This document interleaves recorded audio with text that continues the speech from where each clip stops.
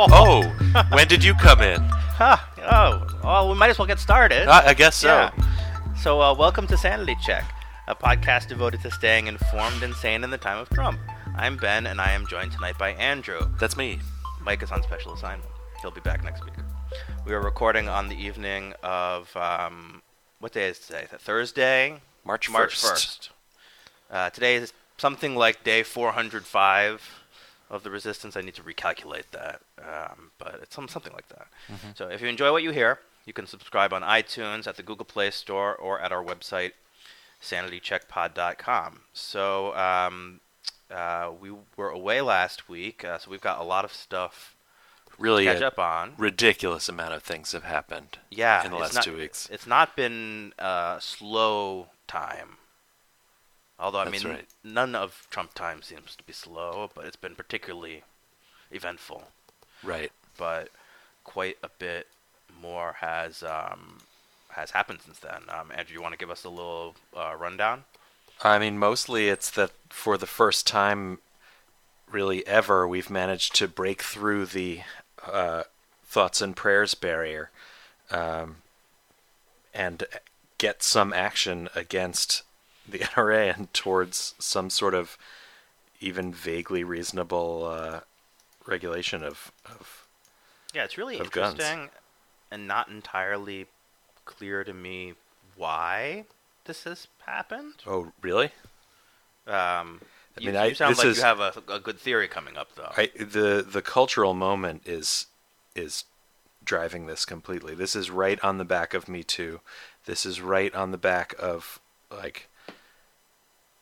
this wouldn't be happening if we weren't so upset at Trump about being Trump nationally. Okay, that's very reasonable. And all of the many things downstream from that it's entailing, all of the just cultural backlash to his cultural backlash.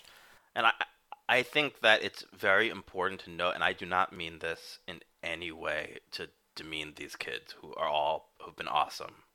But I think it's important to note the survivors. Yeah. Obviously, I would never demean the victims either. But that you have these really well-spoken white kids. Yeah. And granted, I think most of these school shootings have happened at predominantly white schools, which it's like disaffected white youth, like Columbine, at Sandy Hook. Mm-hmm. Like a lot of these school shootings involve. In fact, most of the mass shootings I think involve white males. But one thing that has bothered me a little bit, and I don't mean this in any way to denigrate these kids who are doing an awesome job, which they should continue, and we should celebrate them, et cetera, et cetera. But I do wish that that like young black kids who have stood up and talked about Black Lives Matter and topics like that would have gotten an ounce of the same respect from the media and from the public at large. Yeah. I don't think that's funny. I don't think that takes away from any of those kids at all. This is a comment about... No, it doesn't. This is a comment about the listener, the media consumer the media. It just shows a contrast. Yeah. Yeah, absolutely. I was even going to say, you said you thought that the majority of school shootings involved white schools or white shooters. And I can name probably the same shootings you just named. Like, that's probably the list. Those are the three most famous that I can now. name. Right, but there's one per week in the U.S., and I don't know anything about those other ones. Were they white kids? Were they Hispanic, black? I have no idea. And is that a media issue? Is that I'm just sort of at a loss. Yeah, it's a disgusting issue because it just speaks to how often it happens and how routine it is, and that it takes something that's even worse than usual to break through that news cycle. Yep. But yeah, I mean, but all respect to the survivors at the school. They have been tremendous. The way that they forced that CNN town hall meeting with the Florida senators, it made Marco Rubio look like the huge asshole that he is, and their protests. The way they got caught trying to frame, or the way the father got caught trying to frame CNN for doing a bad job when in fact that's not what they did at all. How fucking horrible is that? Like using the deaths of those. What's amazing to me of his son's classmates to try to advance right-wing conspiracy theories about media. What's amazing to me is that the right-wing conspiracy, whatever you call them, we're like, oh, it's crisis actors. These aren't real kids. Oh, it's like they were saying this all these things within hours. Within hours, yeah. And I was like, of course they think that. That's what they would do. Right. That's exactly what they would and did do. I mean, just if anyone, if our many listeners is not familiar with this concept, that there would be these people like Alex Jones who claim that these incidents didn't actually happen and that that they were teenagers who are actors who are trained to act to pretend to be in crises in order to drum up anti-gun mania and so on. And the reason they think of that, and we'll get to this later, is because that's what they did in the election when the Russians paid a bunch of actors to come and dance in cages for them. That did literally happen. Literally happened. As we will get to. So Alex Jones, I'm hoping he's gotten 2 strikes on YouTube because of these claims. If he gets another one, they're going to kick him off of YouTube. Oh, is that after already losing his hosting twice? Yeah. So YouTube and Facebook and so on. I mean, there was a very interesting article. I should have pulled this up before we started recording, but about how the Trump team during the campaign really manipulated Facebook very well. Mm-hmm. That. Like, apparently the way that Facebook's ads work, it's like an auction-based system where, they've got a finite amount of ad space. And so different people can bid on that ad space. But Facebook doesn't just take the monetary value of the bid into account. They also take the clickbaitiness of it into account because obviously they want ads that people are actually going to click on because that leads to more revenue.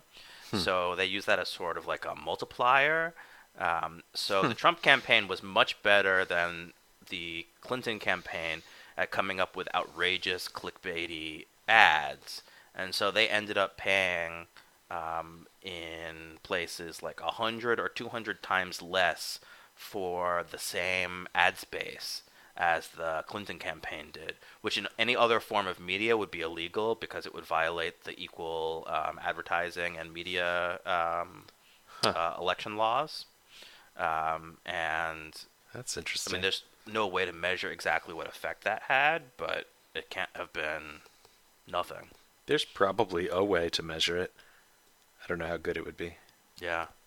And I'll try to find that for next time. But let's mention a few of the other things that have happened in the wake of the shooting. So much outrage has come down that actually companies like the NRA is actually having to get up and defend itself in a way that hasn't happened in a long time, and companies are starting to sort of push them away.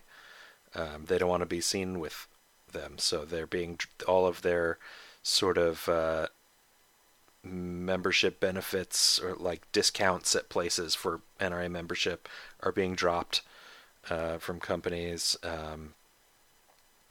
Sort of famously, Delta dropped their discount for NRA members, Delta Airlines, who have now been threatened and directly threatened, and I think followed through upon to have the tax break they had just gotten taken away by the state of Georgia for messing with NRA members.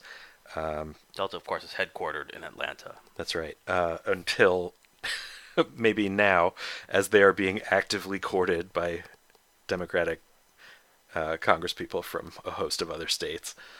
Well, the obvious place for them to go would be Minneapolis, because the Delta is made up of Delta and the remnants of Northwest Airlines, which was based out of Minneapolis. That's right. So that's their second biggest hub, and they've got their second operations center there.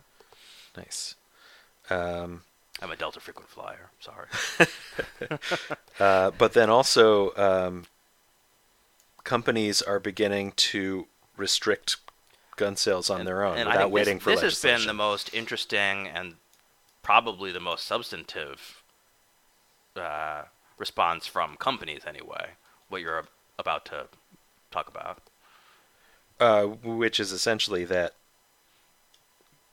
companies are not selling. They're making the decision not to sell assault weapons. This is right. So we're seeing some of the biggest gun retailers. Walmart enforce Dick's Sporting Goods. I guess you could call it forms of increased gun control on their own. So Walmart, believe it or not, already did not sell assault weapons. They actually stopped selling assault-style weapons in 2015. But they've raised the limit on the age requirement to sell any guns in their stores, and they're the number one gun retailer in the country by far, to 21. And they also won't sell any toys now that look like assault weapons. I don't know what impact that has exactly, but it can't be a bad thing. Well, if we're going to arm teachers, it's going to prevent some deaths from panicky teachers. Right, that's true. Shooting children. And then Dick's Sporting Goods, which is one of the largest retailers of weapons in the country, has announced that they will be banning the sale of assault weapons, of extra large capacity magazines, and also will be raising the age requirement to purchase any gun in their store to 21. So, I mean, is this far enough? No, of course not. No, I mean, I actually, this is great, and what I hope will happen from this is that those companies will then want the government to prevent them from having competition in that 18 to 21 age group and in those weapon types, and then proceed to regulate them, because this is the kind of thing that Walmart or Dick's can just undo at any time, like literally any time without telling anybody. Now, what I did think was interesting is that Walmart went pretty out of their way to make their announcement as apolitical as possible, but Dick's did not. Let me see if I can find their announcement. They actually made their announcement as political as possible. Yeah, so I mentioned briefly all the talk about arming teachers, which has been sort of the loud response coming from the NRA, and for a little while the president, who has flip-flopped like unbelievably on this, and I just want to not treat that seriously. That's the stupidest idea I've ever heard. There are so many legal and logistical problems with anything even remotely close to that it's just not even worth honoring as an argument. Yeah, I mean, I completely agree. I'm just going to... The only thing I'm going to choose to mention anyway is imagine the difference in what would happen if a white teacher pulled out a gun and a black male teacher pulled out a gun. Totally, like, in theory, to defend his students, what might happen. Yep. I mean, there's so many. I mean, I saw on Facebook a list of like 36 questions to like, where do we keep the guns? Who's liable if a student steals a gun from a teacher? Like, what if a gun gets lost? What happens then? What if a student gets shot by mistake? what happens then? It's a terrible idea. It's an unbelievably terrible idea. So I didn't find the whole Dick's announcement, but I found probably the most important part. This is from Edward Stack, their chief executive, who's the son of the founder of Dick's. And he said, quote, "When we saw what happened in Parkland, we were so disturbed and upset. We love these kids and their rallying cry, enough is enough. It got to us. So we're going to take a stand and step up and tell people our view and hopefully bring people along into the conversation." So he not only did he not try to wishy-wash it, he tied the decision directly into the advocacy from the kids, the survivors in Parkland, and stated that the decision was a political and moral one, which I do give them a fair amount of credit for. Yeah, I mean, part of me is like, okay, like I'm glad you're doing it now. I mean, obviously, it should have happened already. but I'm glad they're doing it now. Yeah, I mean, it's, as I say, it's not nearly enough, but it's a start. And the conversation's not over.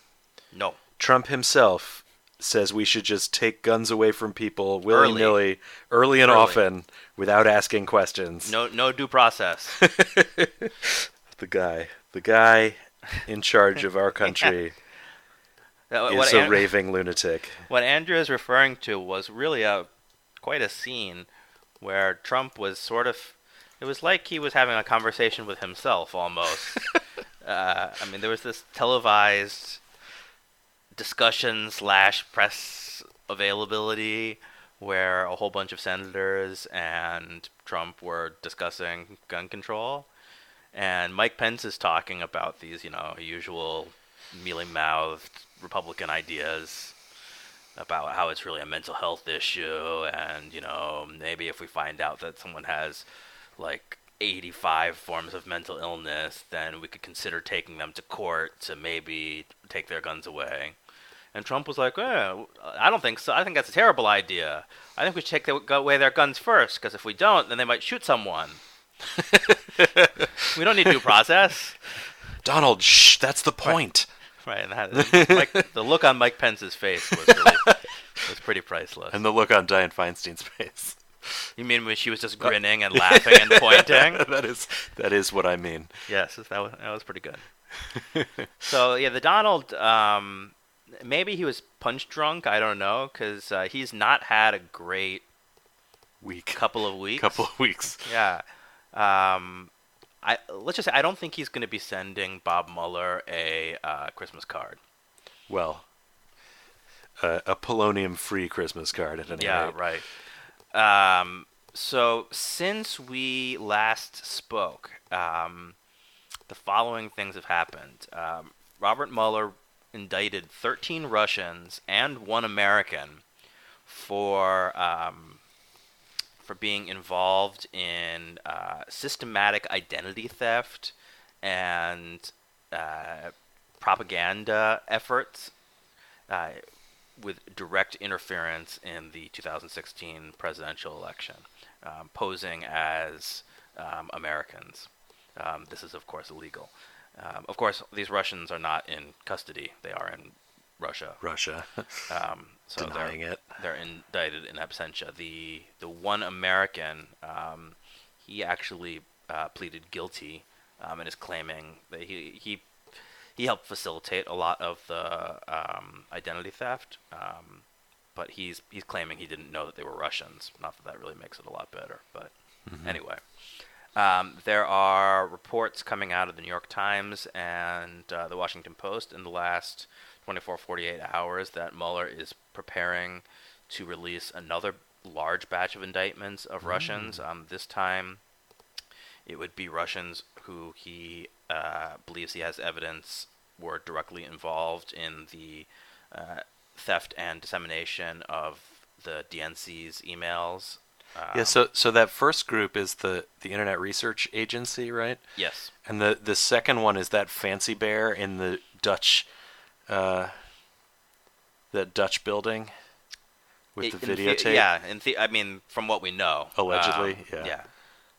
I mean, these are, and it's believed that these are all sanctioned arms of probably Russian military intelligence.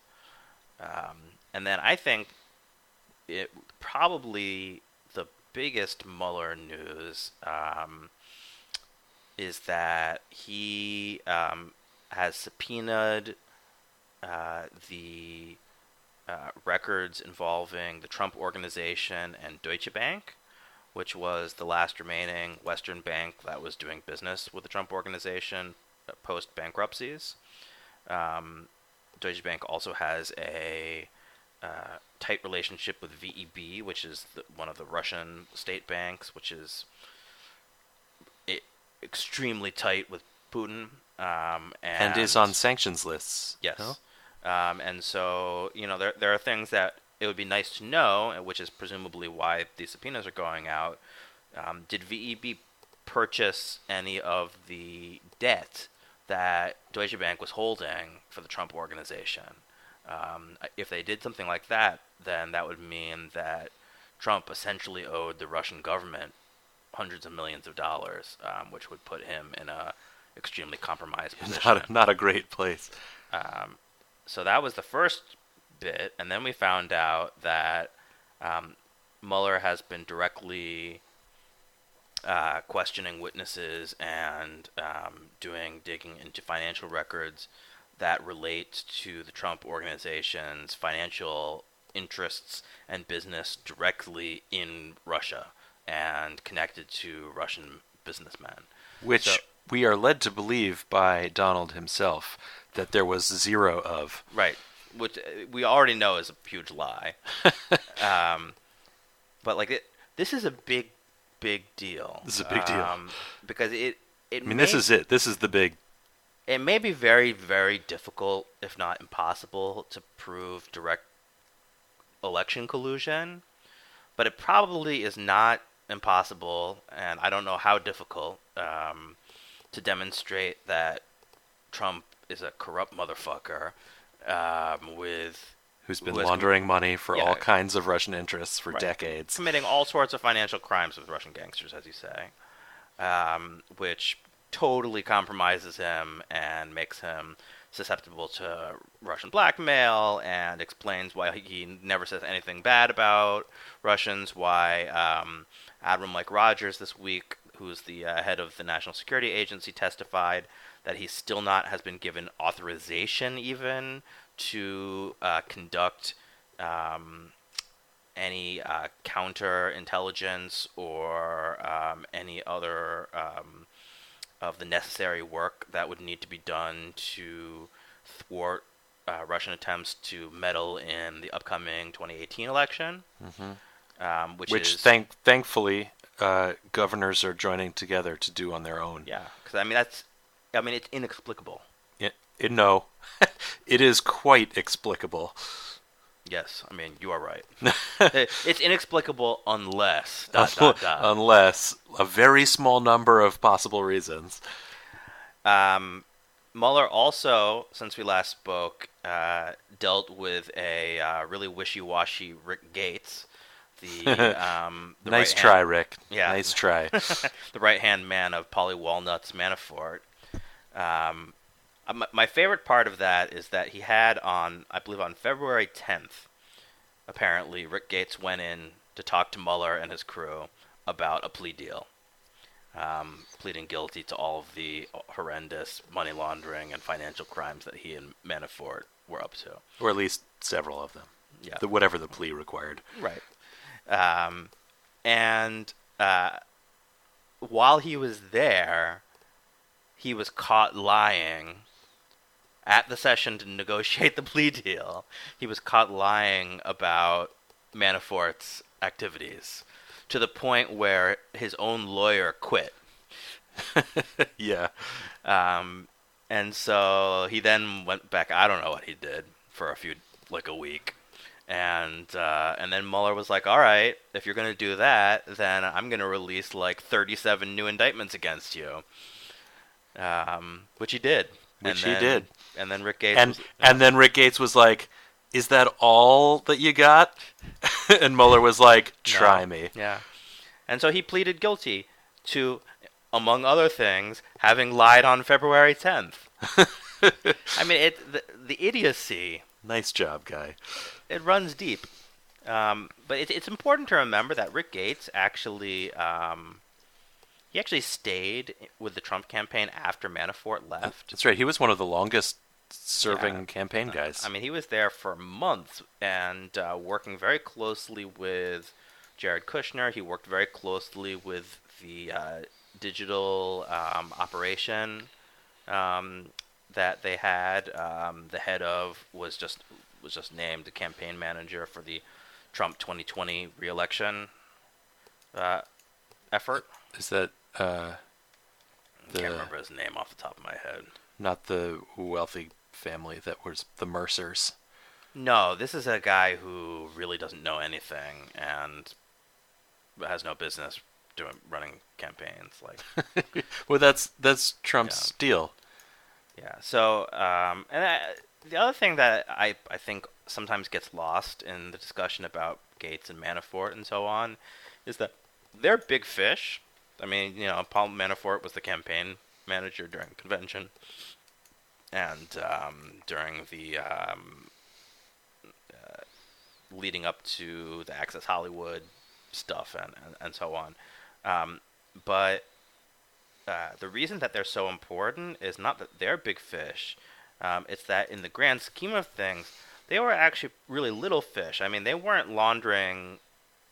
I mean, they were laundering money for themselves somewhat, but they were laundering the money of much more powerful, sinister, criminal gangsters above them. And the real question is what they know about the connections between those guys and Trump and the Trump campaign. Yeah, and and that's why it's important to get as many of these guys as possible. Gates, I think, is a good person to have probably, because I kind of don't think Manafort is going to tell us anything. Well, it sort of seems... I think he's going to fall on his sword. Yeah, I mean, it sort of seems like he's either going to fall on his sword or perhaps he's waiting for the midterm elections. And if he can just drag it out. If somehow the Republicans hold on to both houses of Congress, then Trump will just pardon him. Right.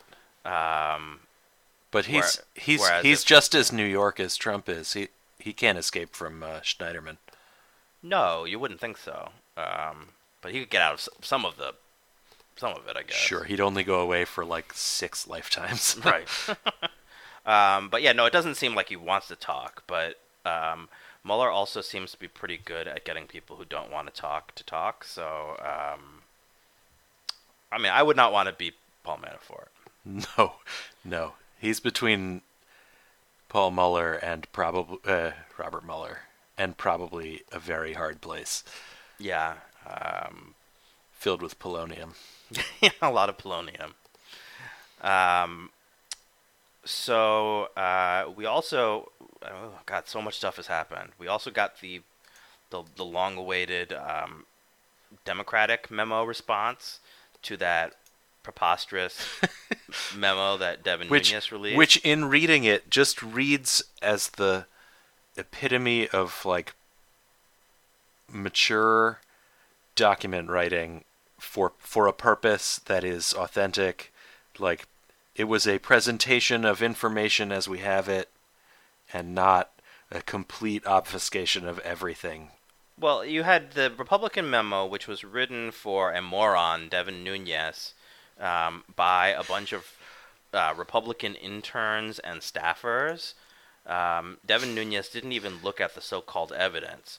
Then you had the Democratic memo that was written solely by Adam Schiff, who was a longtime U.S. attorney in the state of California. So a very experienced prosecutor and a serious person who has certainly raised his own star a lot during all of these events. Absolutely. And who has seen all of this evidence himself. And he's one of the only people who's been able to see it. Right. Even what he's been able to see. As a member of the so-called Gang of Seven.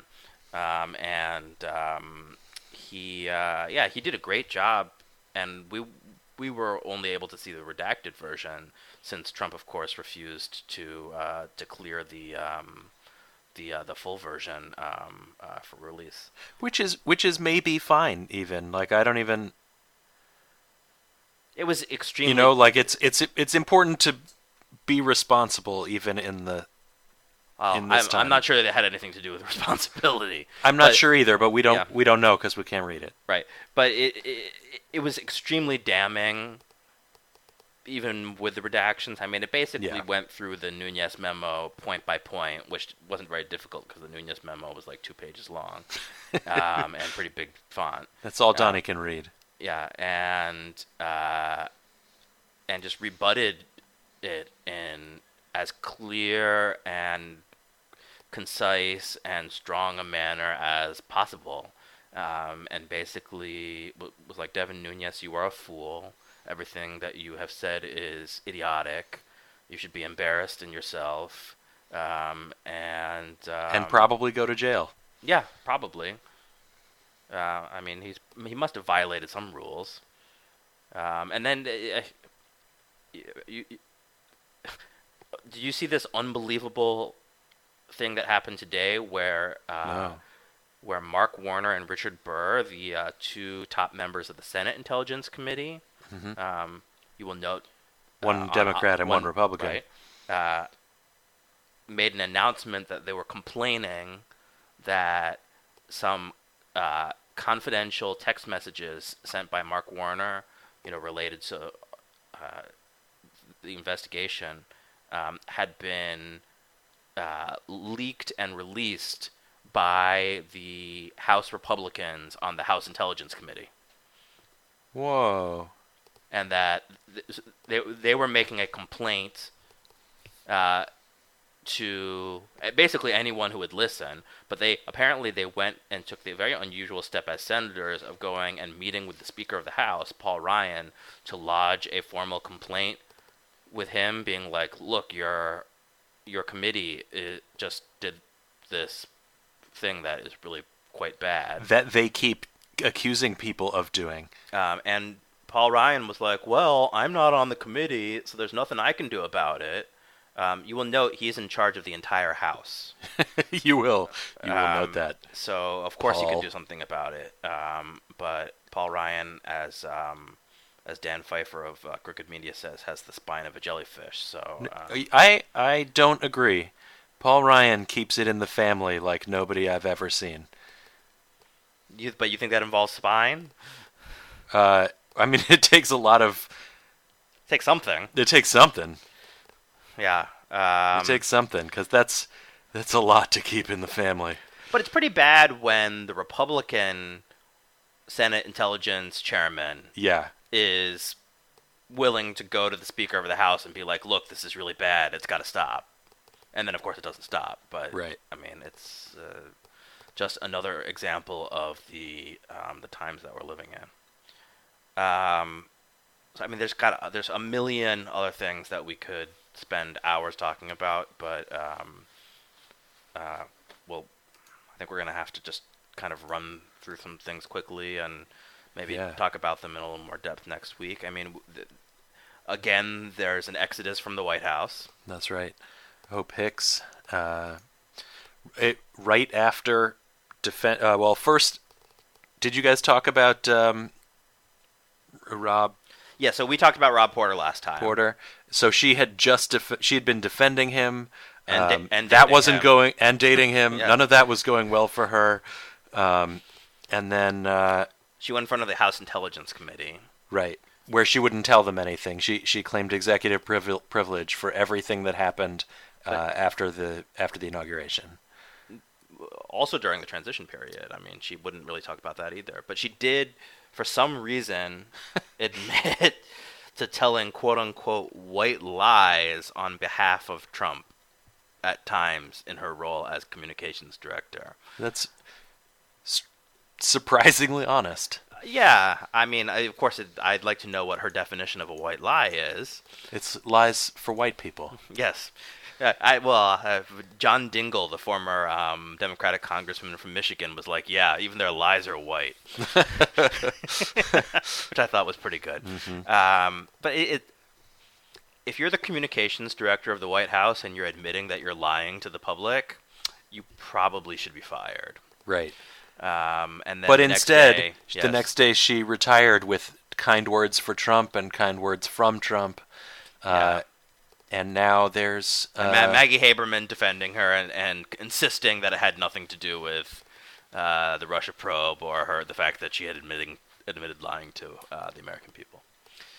And now there's no Trump whisperers left in the White House. She is, until she is actually gone, the longest serving campaign aide to Trump. She was the first member of the Trump campaign, other than Trump himself, in 2015. So in his political life, if you will, he has never had her not by his side. So how that will manifest itself, Lord only knows. Or who will communicate for him. Or yeah. And this will be like the 5th communications director out or something like that. If you include Sean Spicer twice. I mean, it's insanity. And then we're going to have a 3rd national security advisor, it sounds like. That's right. He's managed to bully H.R. McMaster out of the job. Well, it sounds like this is a John Kelly special. It's all the same.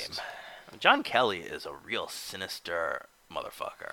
Yeah, we had some nice things to say about him when he joined, and now we don't. We had some cautiously, maybe he's not quite as bad as some other people.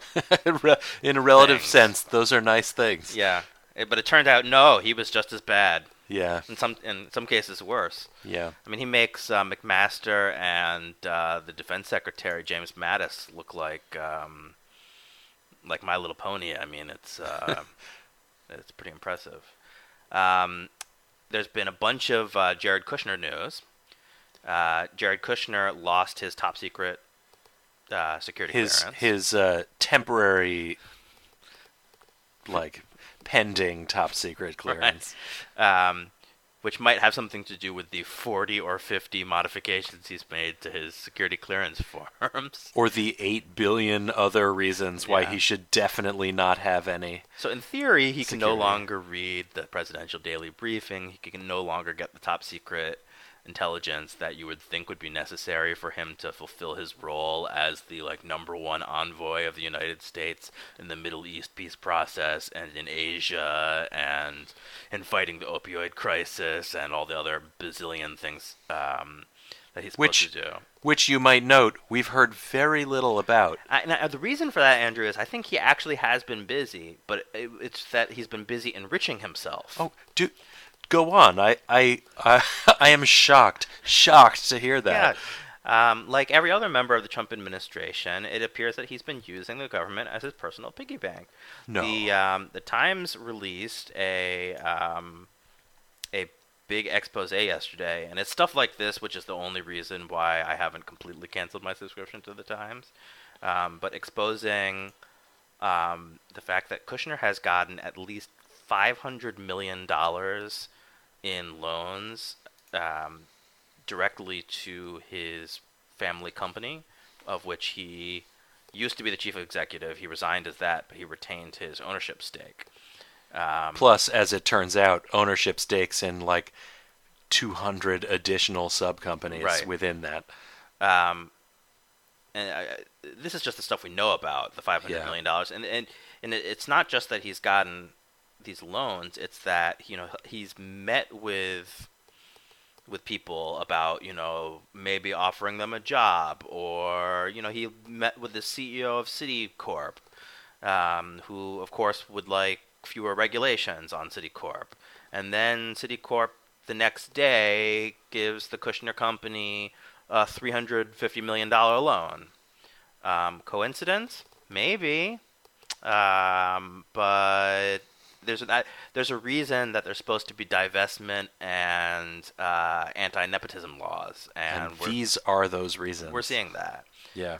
And we're not even talking about, we don't know the extent of the investments that he's gotten from Israeli companies. We know that there's been stuff there. We know there's been other stuff in Europe. So, I mean, the level of corruption, I think we're going to be finding out and peeling back the layers on that for years and years to come. Yeah, absolutely. And then, like, a huge story that in normal times I feel like would be dominating the headlines, yeah, and rightly so, is that Xi Jinping, the leader of China, has eliminated term limits in China, which sets himself up to be leader for life. Not even Putin was able to do that. Yeah, I mean, he's got to make up a fake title for himself right. for a little while. Yeah, I mean, he set himself up as like just a straight up strong man, not even making a pretense about it.